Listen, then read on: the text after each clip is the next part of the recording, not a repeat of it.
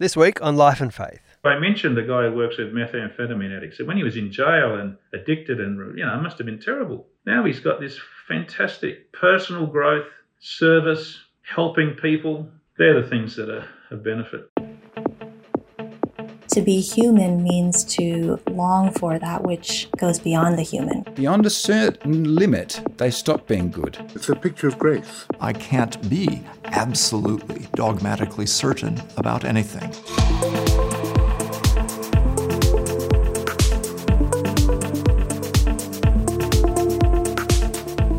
Welcome to Life and Faith from CPX. I'm Simon Smart. Bruce Robinson has had a front row seat to human suffering for most of his adult life. A professor of medicine and an expert in asbestos-induced cancer, mesothelioma, he has had to break terrible news to people hundreds of times. As a doctor, he has assisted people in cyclone-ruined cities, tsunami-ravaged countries, particularly the Boxing Day tsunami, or earthquake-devastated poor regions of Indonesia.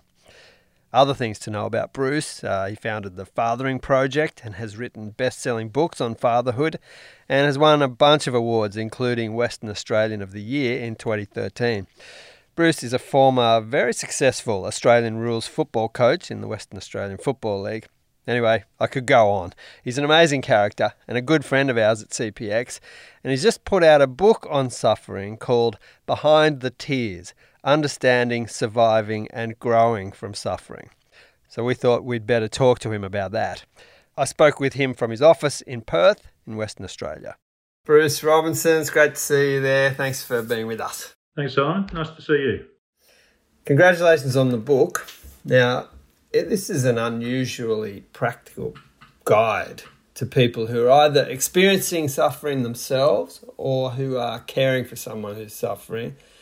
And also, in many ways, it sort of prepares us all for the inevitability of suffering. You really wanted this to be useful to as many people as possible, right? Yeah, that's right. There are plenty of books on suffering, theological books and philosophical books, but this is a practical book. And to be honest, Simon, I did not want to write it, but just that I work at the coalface of suffering. And so I've been asked to talk about it quite a number of times, and I've been sort of forced by other people to write this book.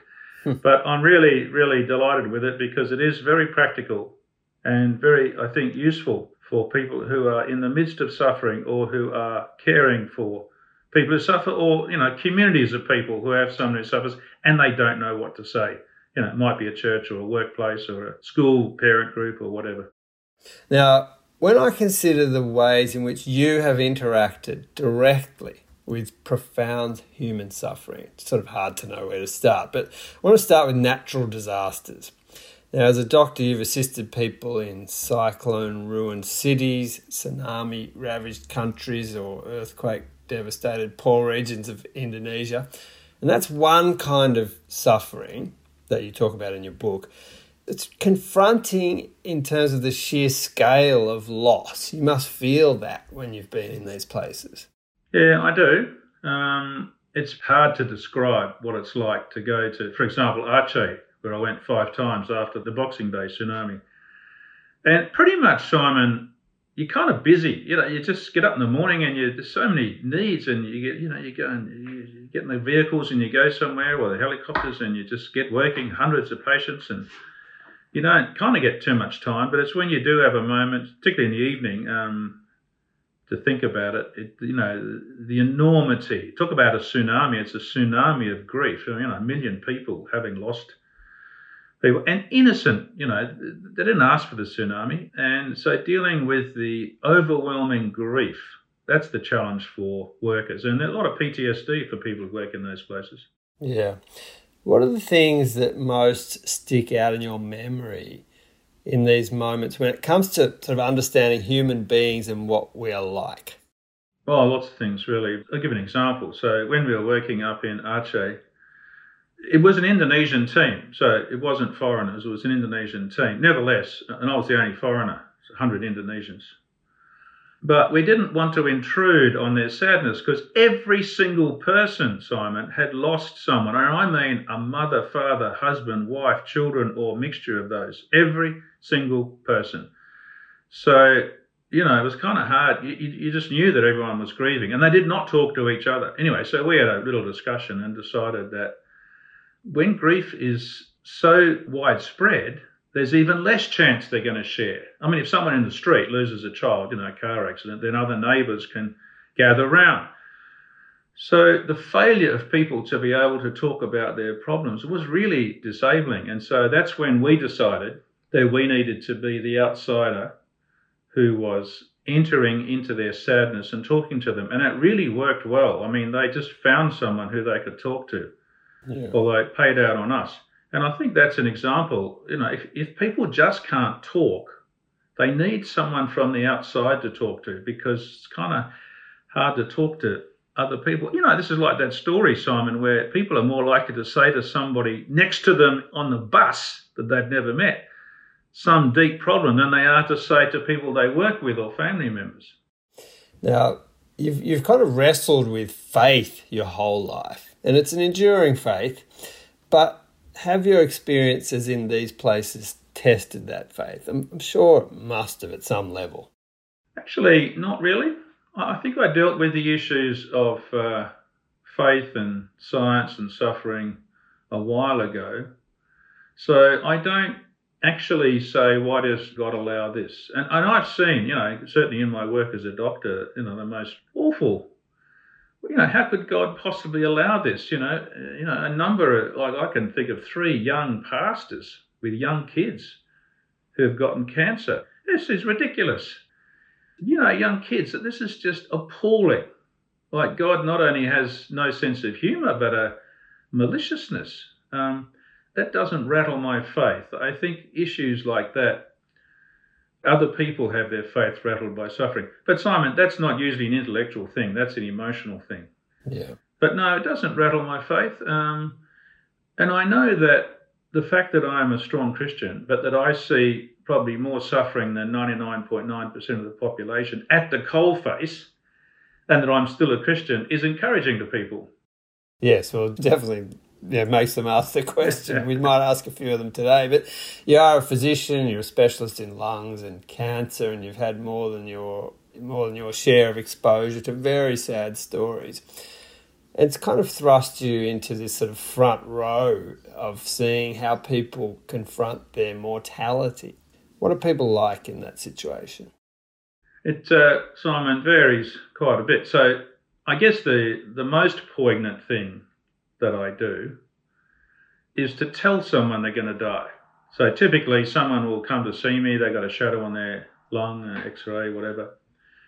And I have to, you know, do all the tests and biopsies and find, you know, scans and what have you. And then they come to see me. I always get them to come to see me at a designated time with their partner or somebody else close. Yeah. It's a terrible thing to get the news by yourself.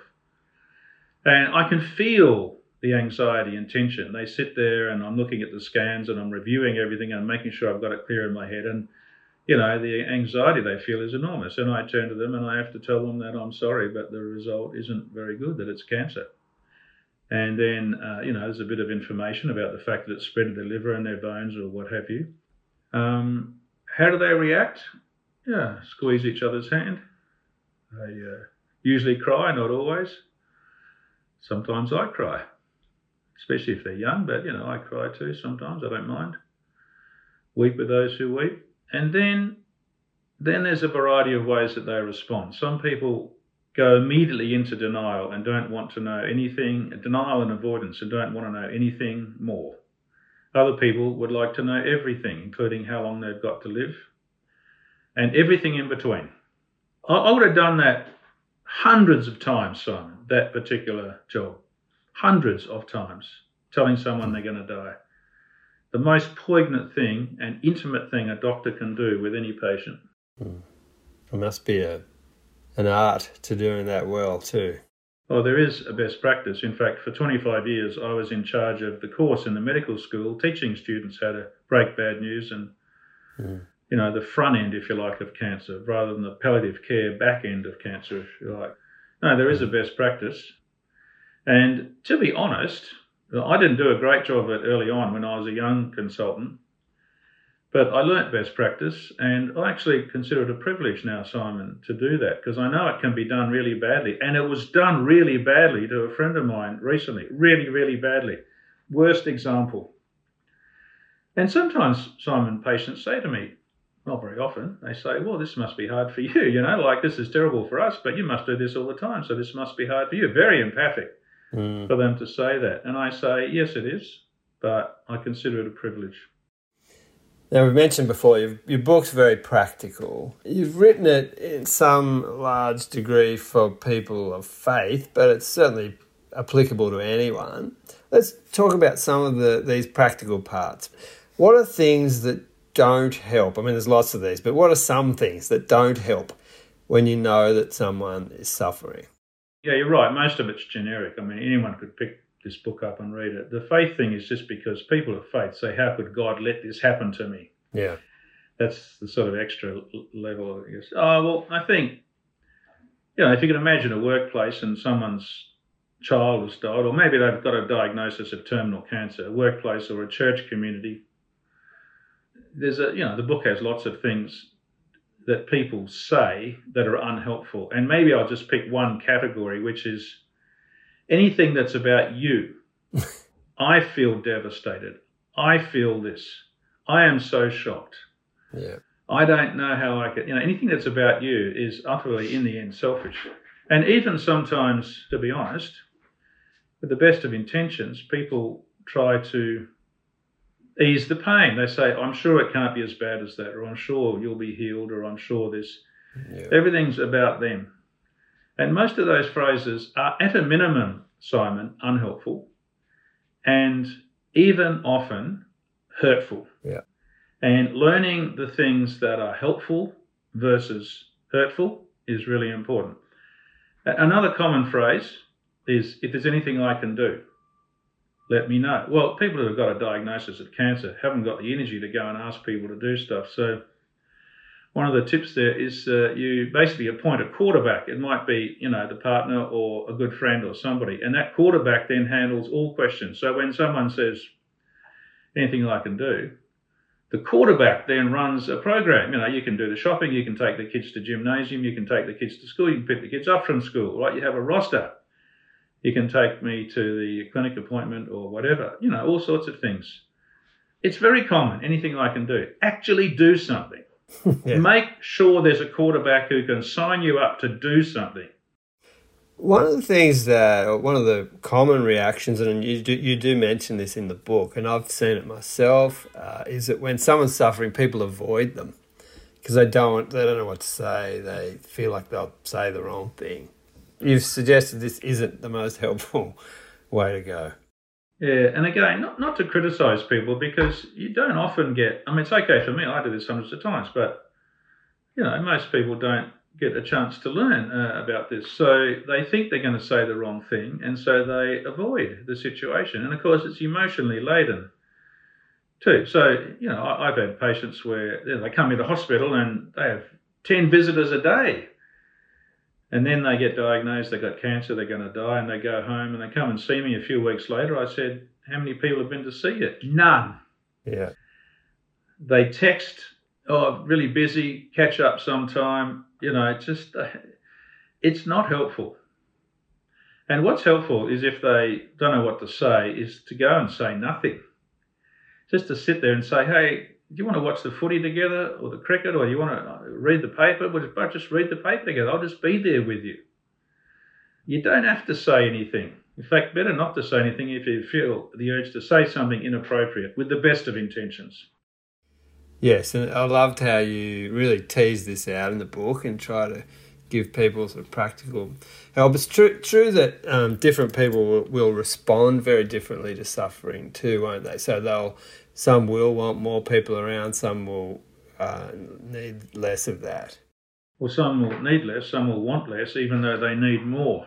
Men in particular are disabled by having a Y chromosome, and consequently they're not really good at sharing their feelings.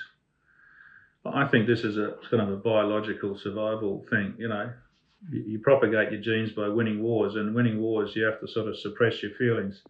But there comes a time when you do have to share them, and men have to learn how to do that, especially with each other.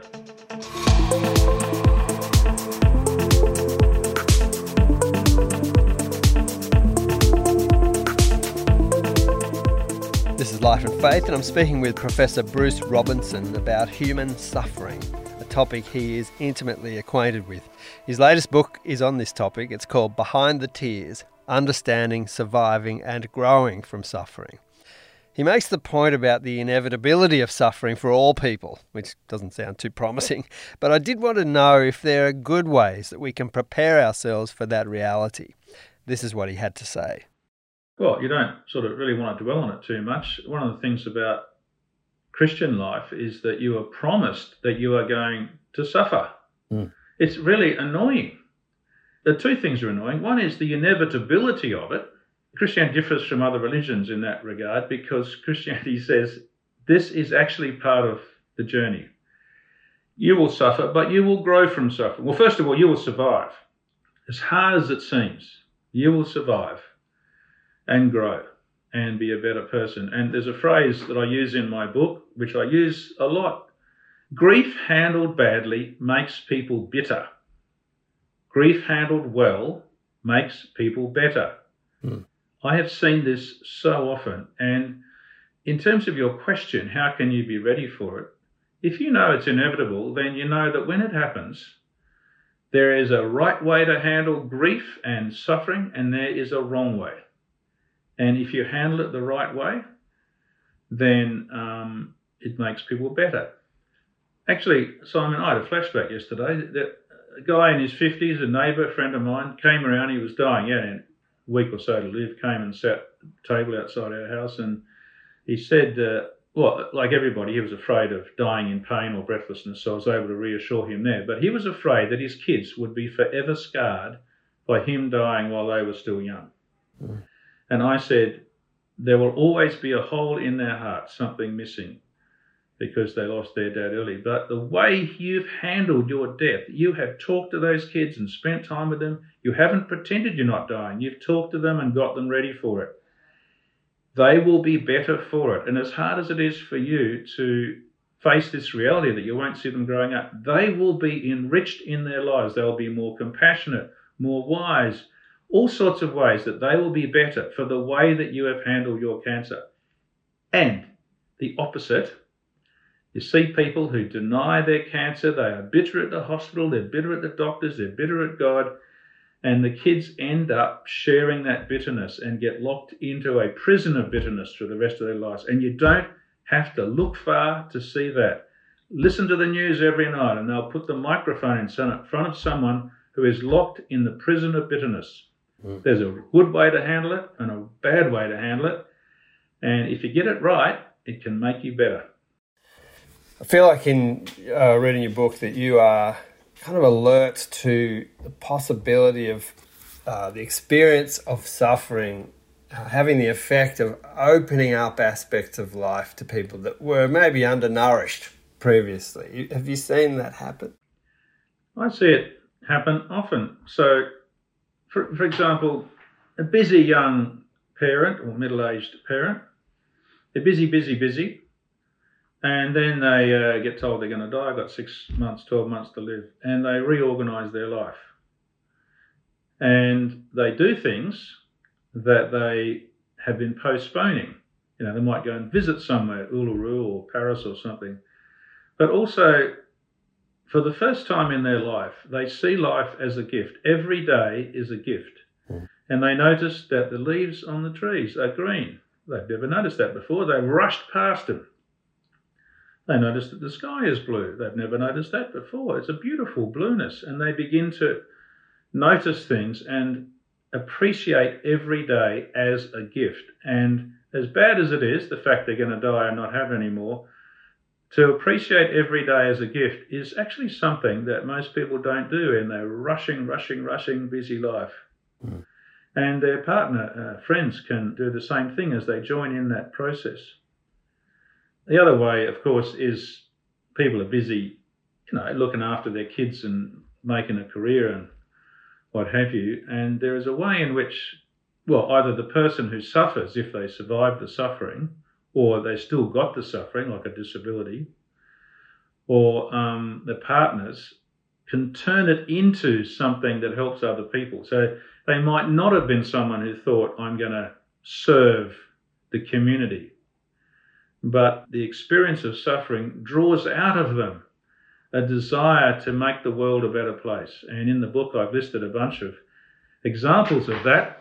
And in fact, just yesterday, I was talking to a friend of mine who was not only a methamphetamine addict, but he was in jail because he was a pusher.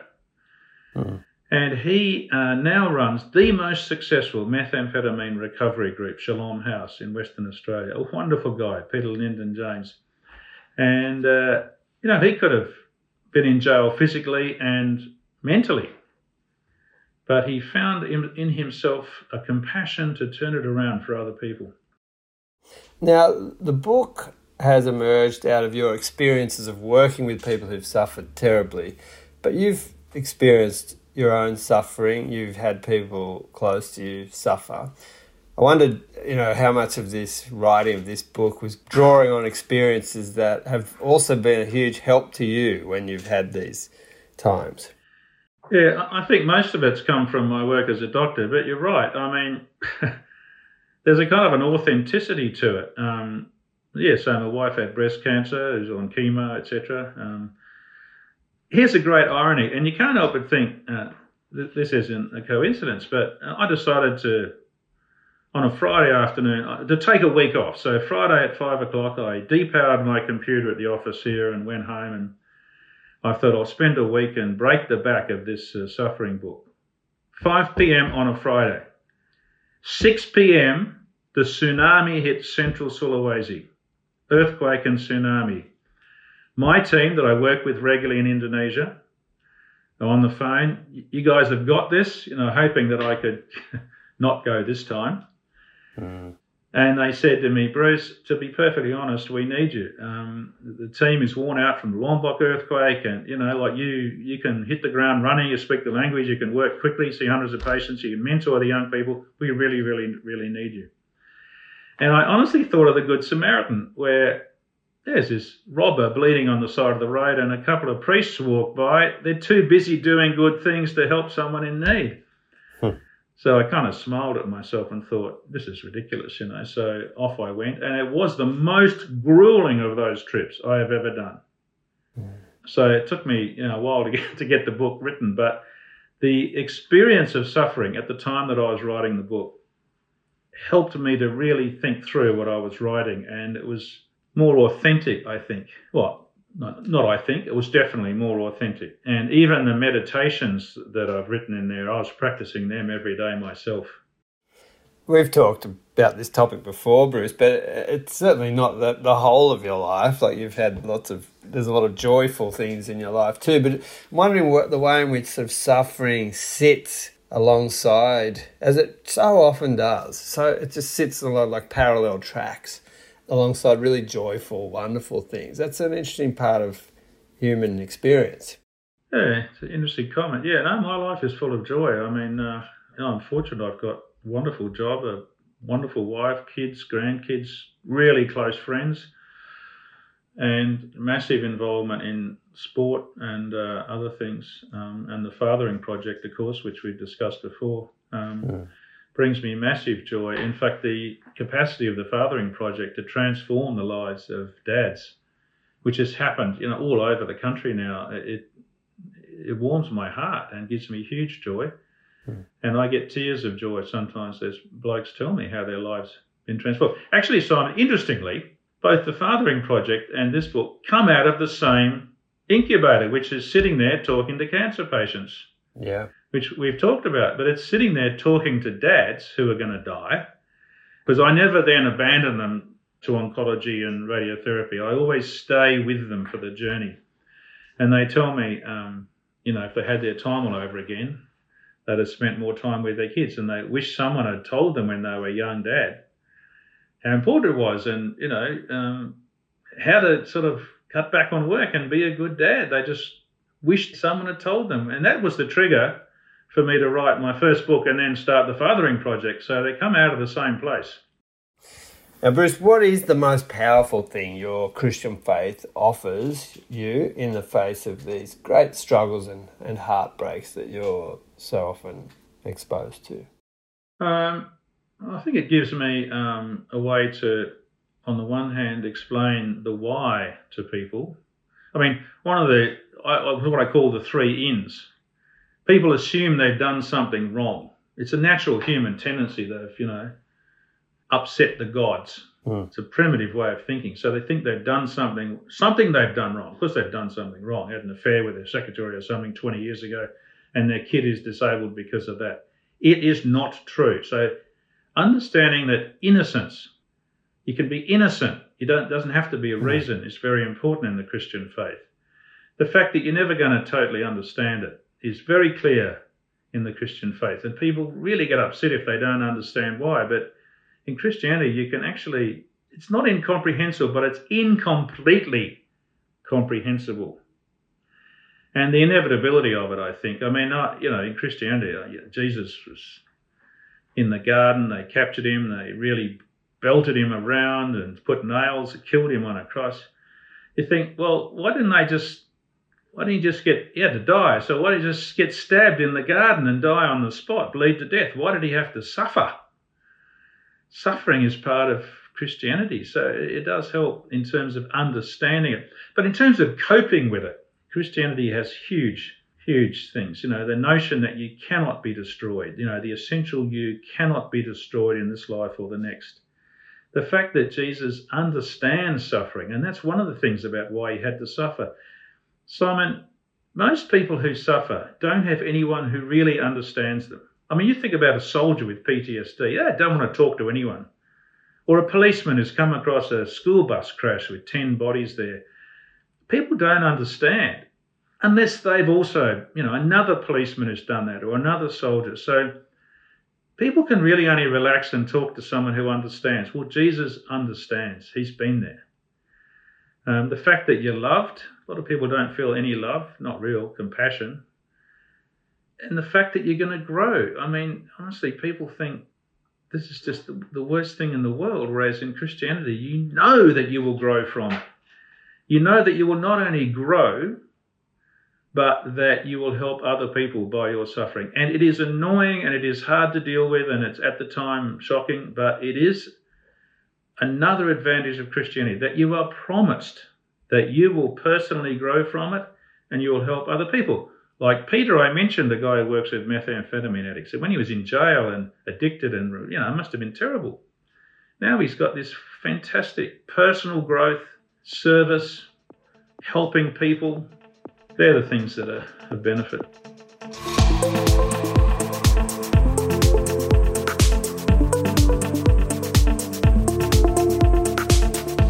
This has been Life and Faith with me, Simon Smart.